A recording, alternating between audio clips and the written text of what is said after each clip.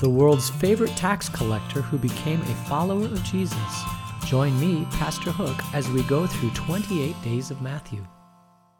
Get your Bible. We're going to go to Matthew chapter 18, and I have a little surprise for you this morning because we're gonna try something a little bit different, and you might enjoy it or you might hate it. I have no idea, but we'll see.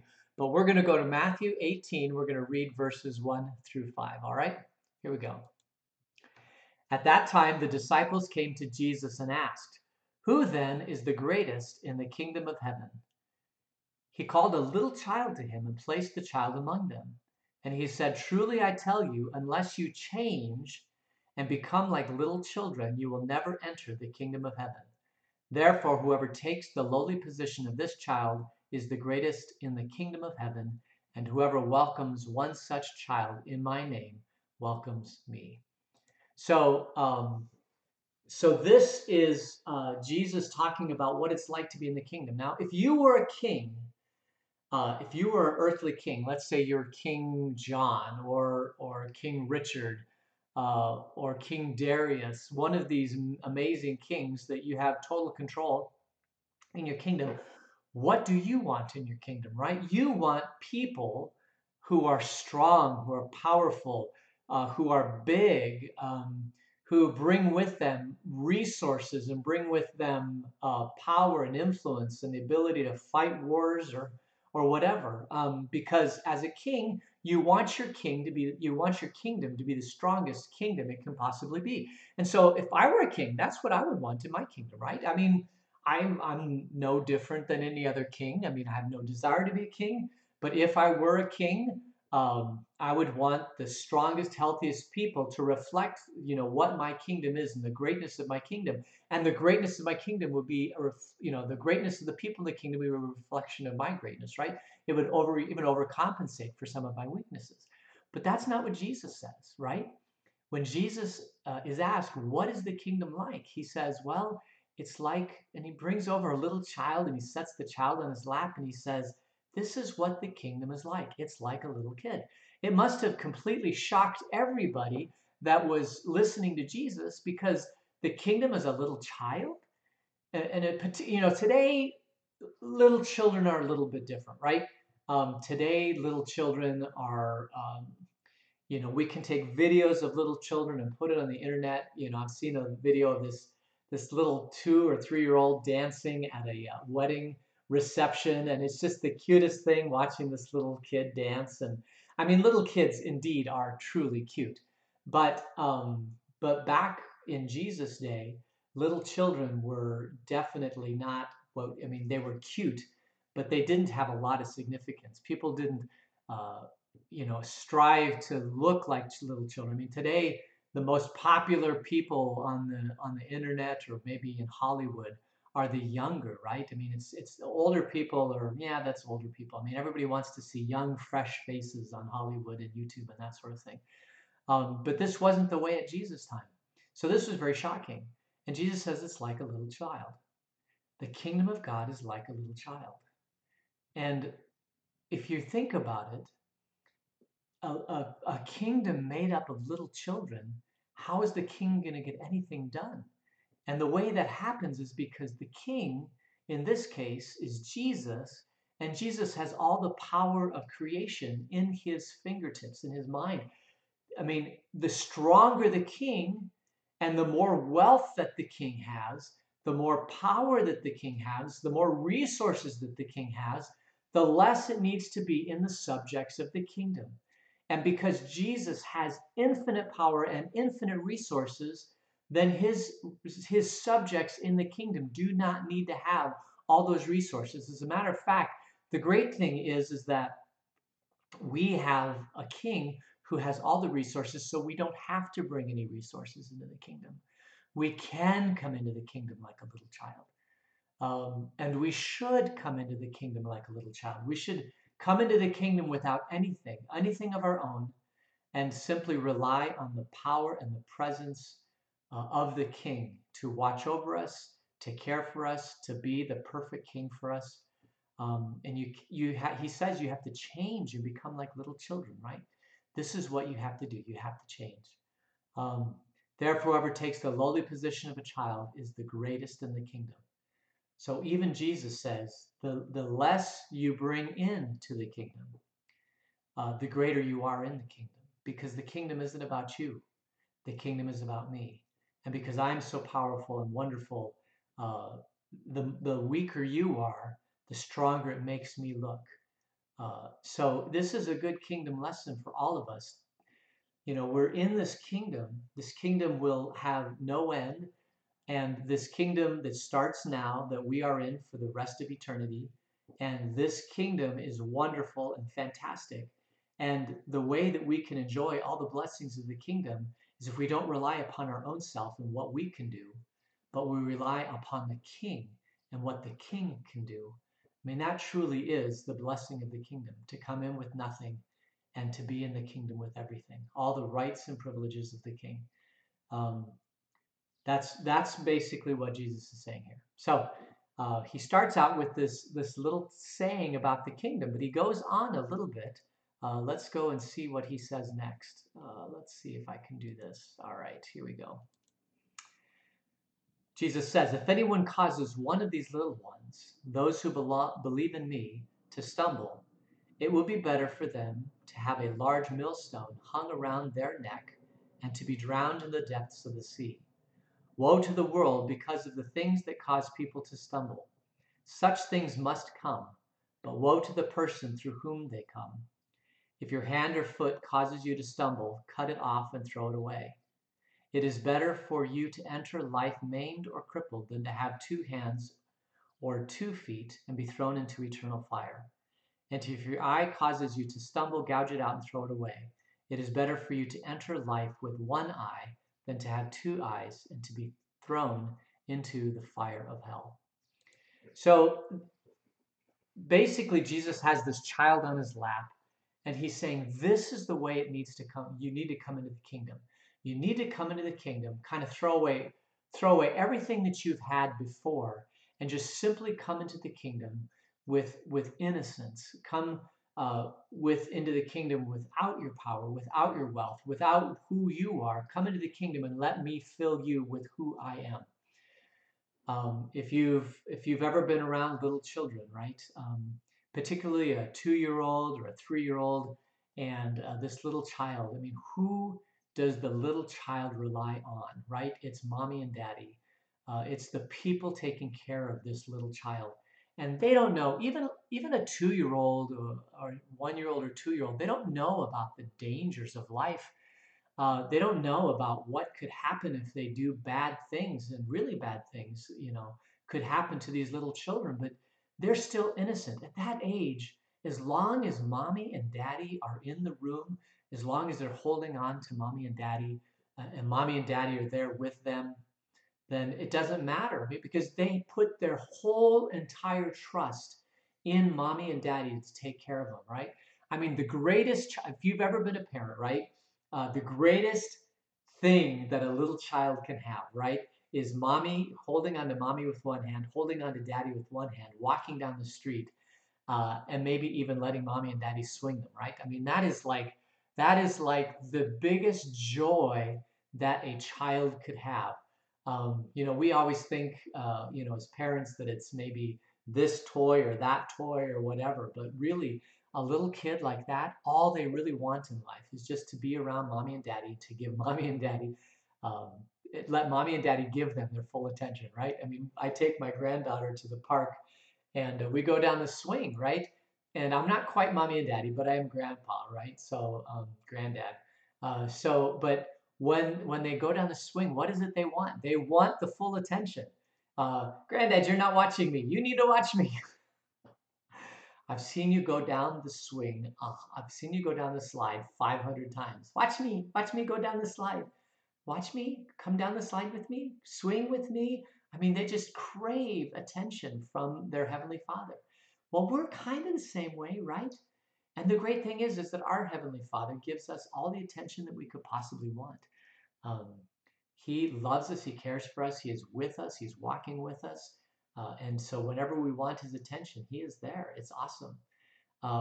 But if you cause one of these to stumble, if you so when you have a little child, right, they're innocent, they're completely innocent, and as they grow a little bit older and they see kind of the dangers of the world, then pretty soon, at some point, that bubble of innocence, it's probably several different bubbles of innocence, but they each keep breaking until they become a full adult.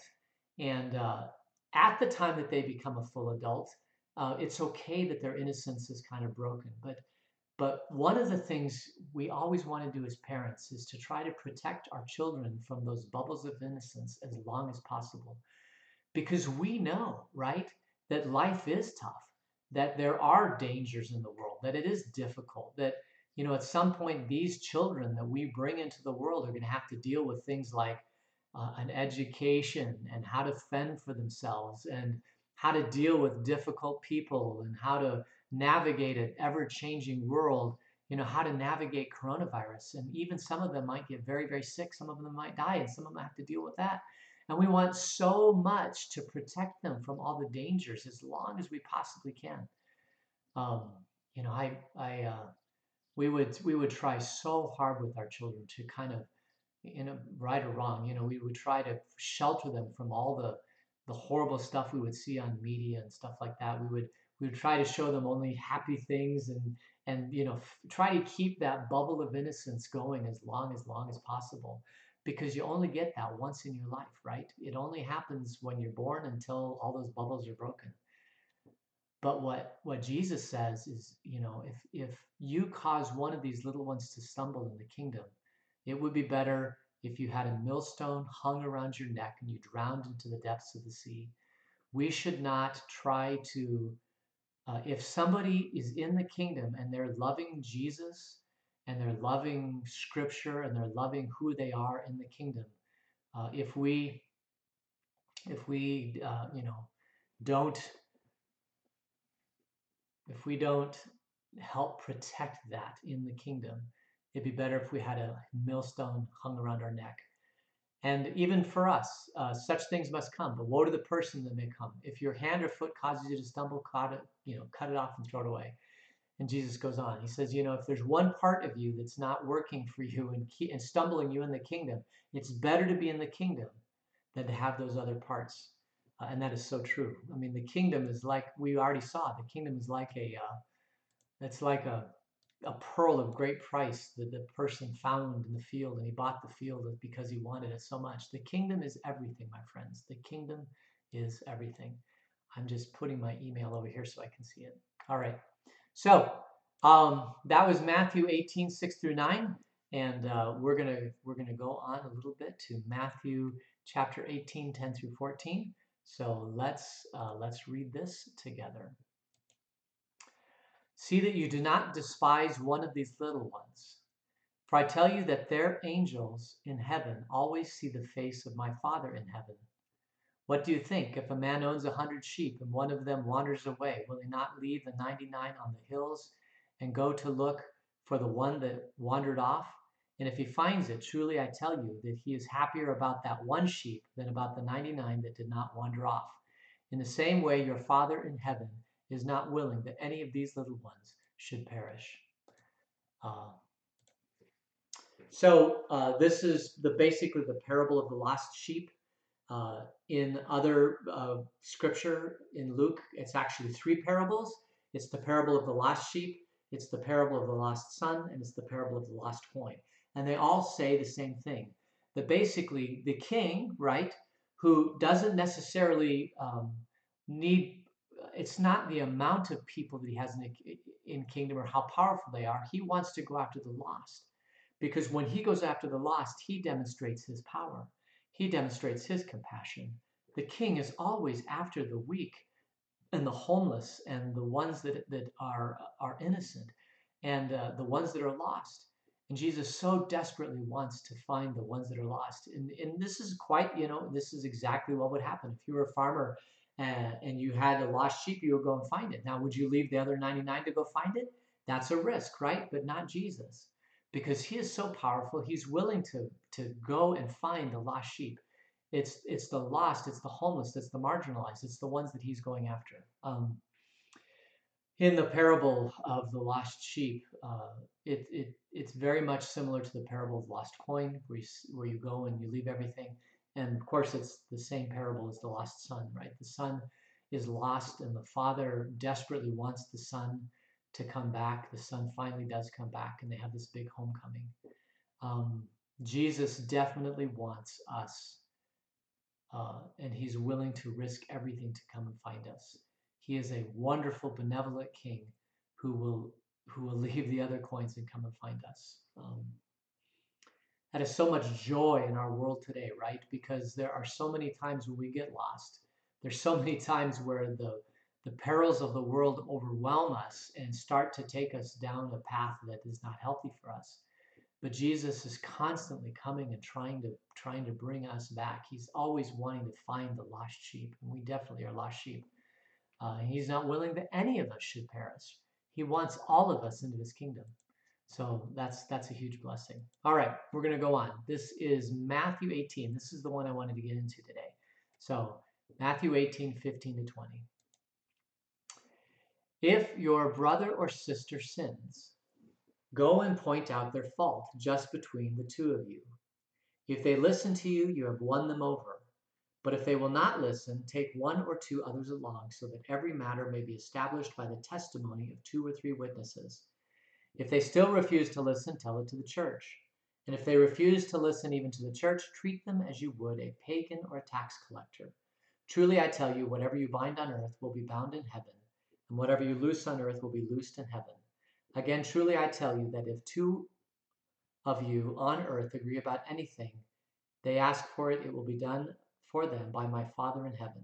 For where 2 or 3 gather in my name, there I am with them. Wow. Such great stuff here. All right, so this is reconciliation 101. Okay, what is it that causes us to be irreconciled with somebody else? And you all know the answer. It's when somebody else does something to us, and it stews in us, and it makes us angry, and we want to break off a relationship with that person. How many times in your life has somebody done something to you, and basically over time you just broke off the relationship, you found somebody else, right? I mean, that's the human condition. I remember a pastor friend of mine telling me a story about these 2 spinster ladies in the congregation, and they always sat in different places, and they had the same name, but he thought maybe they're cousins or from an extended family or whatever like that. And after years, he was ministering to one of them and found out that actually these 2 ladies were sisters. And he was shocked because they never even talked to each other. And how could they even possibly be sisters?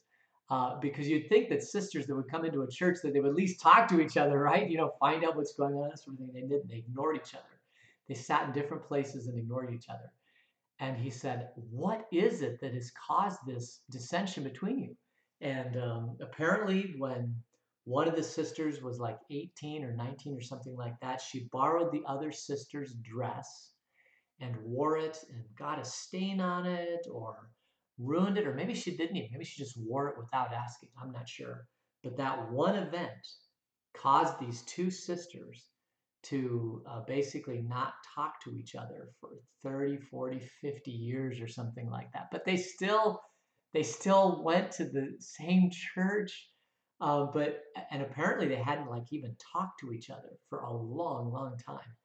And I mean, I find this story hard to believe, and yet I don't find it hard to believe, because when somebody wrongs you, um, it can be very, very difficult, and it can make you very, very angry, and it can break a relationship, right? What Jesus says then is this: if someone wrongs you, if your brother or sister sins, right, goes against you or does something against you, go and point out their fault just between the 2 of you. If they listen to you, you have won them over.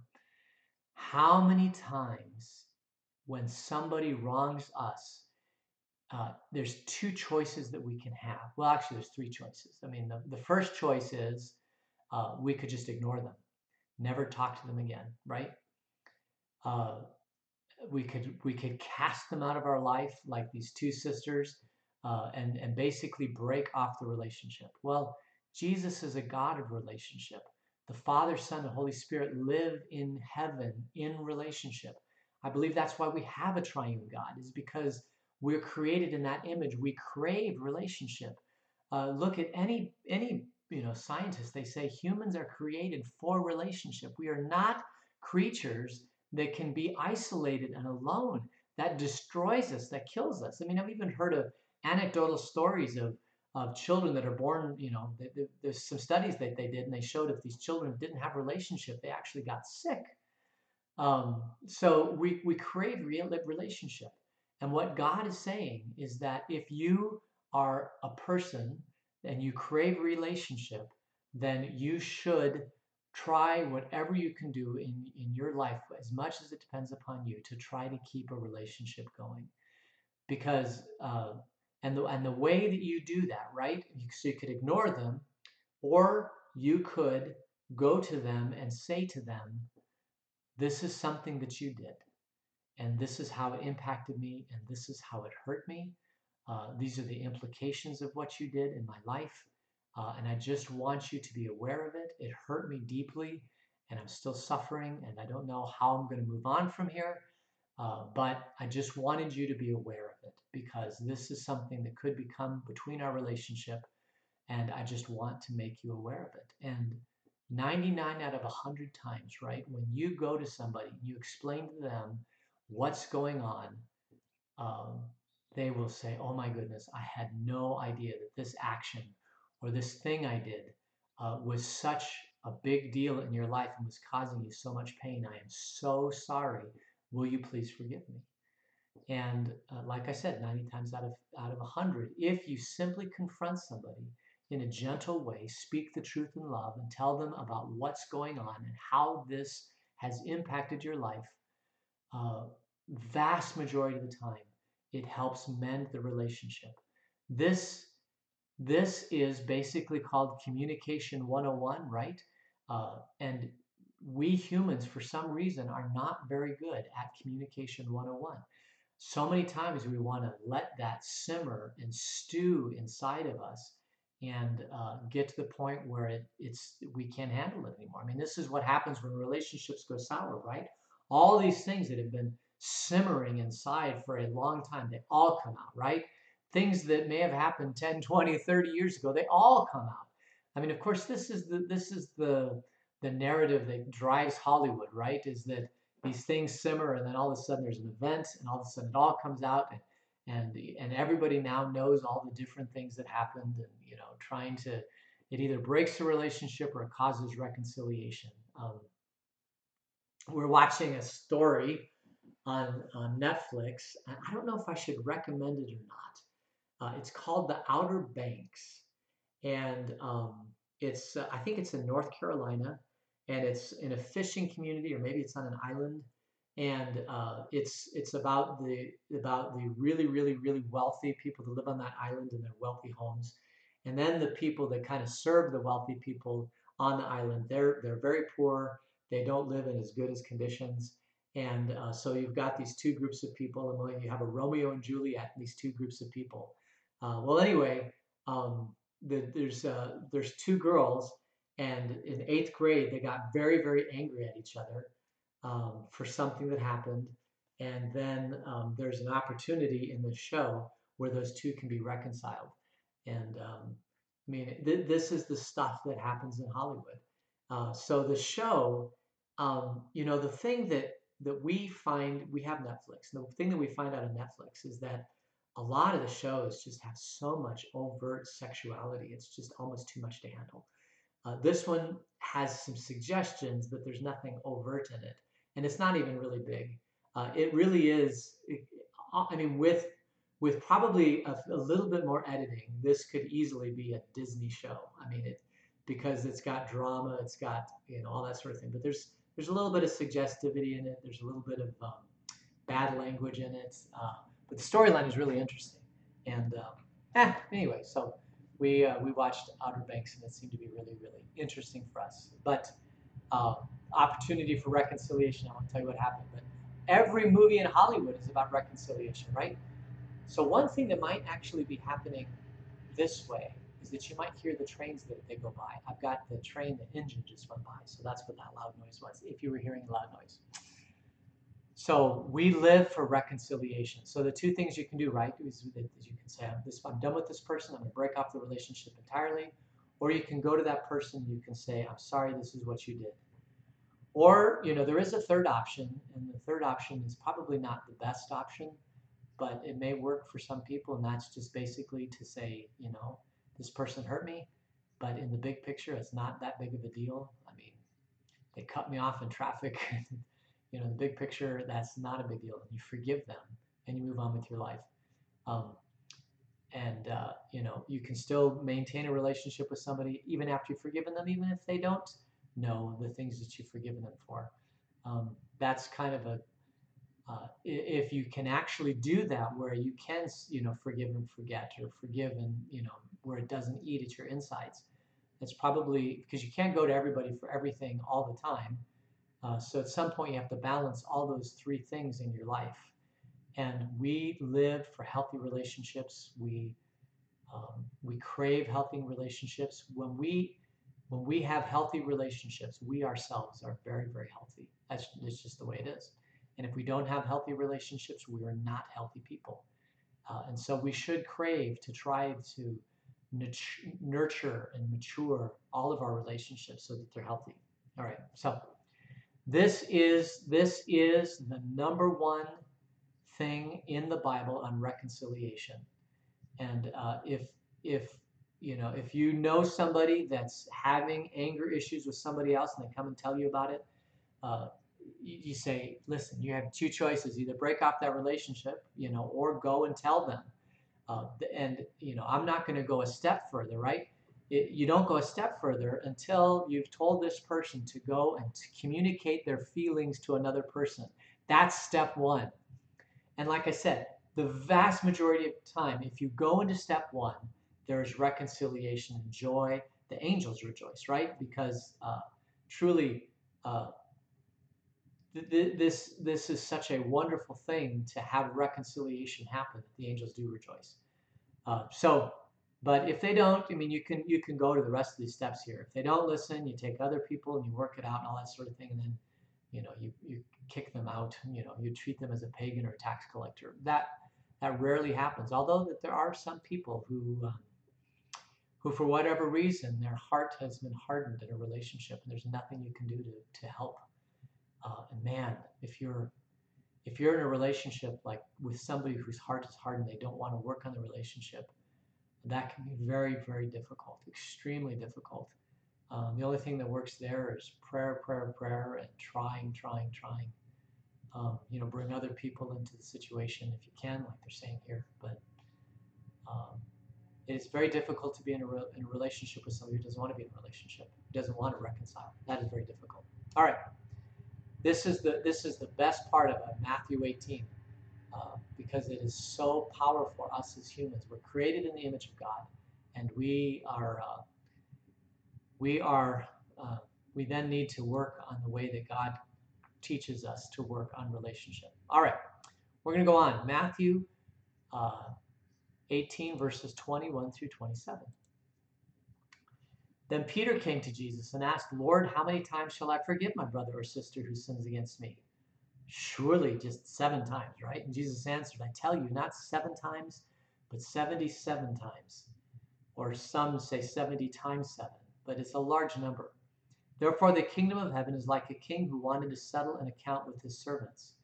As he began the settlement, a man who owed him 10,000 bags of gold was brought to him. Since he was not able to pay, the master ordered that he and his wife and his children and all that he had be sold to repay the debt.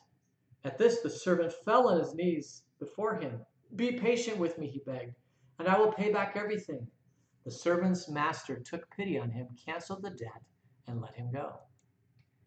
But when the servant went out, he found one of his fellow servants who owed him 100 silver coins.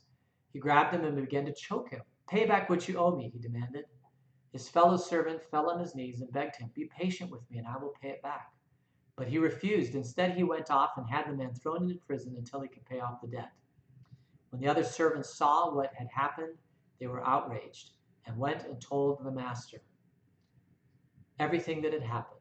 When the master called the servant in, "You wicked servant," he said, "I canceled all that debt of yours because you begged me to. Shouldn't you have had mercy on your fellow servant just as I had on you?"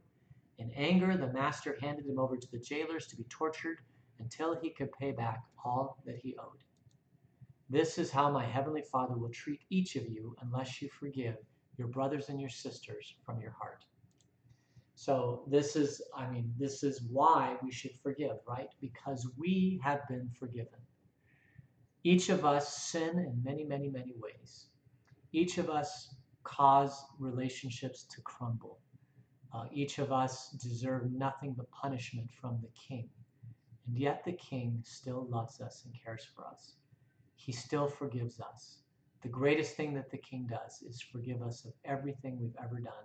He looks past it. He thinks we're white as snow. He thinks we're the greatest child, the greatest member of his kingdom. And that's how he treats us. And we are horrible people. We are not deserving of that whatsoever. And yet the King treats us that way. And so Jesus says, because I have loved you, you should love each other. There's no sin that somebody could do that you could not forgive. We are only humans. There are some things that we simply can't forgive, and I understand that. There are people that have experienced things from other people that are horrible, and I've never been placed in that situation where there's people I just couldn't forgive, because there's some really, really, really evil people out there. But forgiveness is like, if you don't forgive, and this is true, if you do not forgive somebody, it's like a burning coal that's in your belly. And that burning coal just sits there and simmers and simmers and simmers. And it creates this anger and tension in your life. And it can, at some point, overtake you and destroy you. So at some level, at some point, you've got to extinguish those coals of hatred and anger that are in you from another person. It's not an easy way to live in life, and sometimes we have to extremely rely on the power of God so that works. That He helps us extinguish those coals. We are forgiven, and so we should forgive others. As a matter of fact, that's in the Lord's Prayer, right? Forgive us our sins as we forgive those who sin against us. Forgive us our trespasses as we forgive those who trespass against us. I would say almost every relationship problem you have in life has to do with lack of forgiveness, lack of following this stuff in Matthew 18. First, not going to people and saying, "You hurt me and this is how you hurt me," especially people you want to be in a relationship with. And then not forgiving people as we've been forgiven from God, right? So these teachings from Jesus about being in the kingdom are some of the most powerful teachings, I think, of all the teachings that he teaches. It's basically we come into the kingdom without anything, and we just trust in God like a child trusts mom and dad, and then we forgive. And we forgive a lot because God has forgiven a lot. And learning how to do that and calling upon the powers of heaven to help us forgive, that's really where it's all about. And I think the healthiest person you could possibly be in this life is to A, communicate to people that you love when they've hurt you, and 2, have the ability to call upon the Holy Spirit to help you forgive in those times when you need to forgive. And understand that God has forgiven you everything. And so therefore, he gives you the strength and the power to forgive others. Because if we truly live as we are in the kingdom, we should understand that we are no better than anybody else. We may think we're better than anybody else, but we're not. The King forgives us and calls us to forgive others. It's a hard thing to do, but that's what he calls us to do. So I think we're going to end it there. It is about 8:40. So would you join me in prayer? Gracious God, teach us to live in your kingdom as a little child. Help us just to hold onto your hand and be in awe and wonder about the world that unfolds around us. Particularly in this time of coronavirus, Lord, help us to just hold on to you and know that you got it all under control. And Lord, help us in our forgiveness and help us in our relationships. Give us the strength of your Holy Spirit.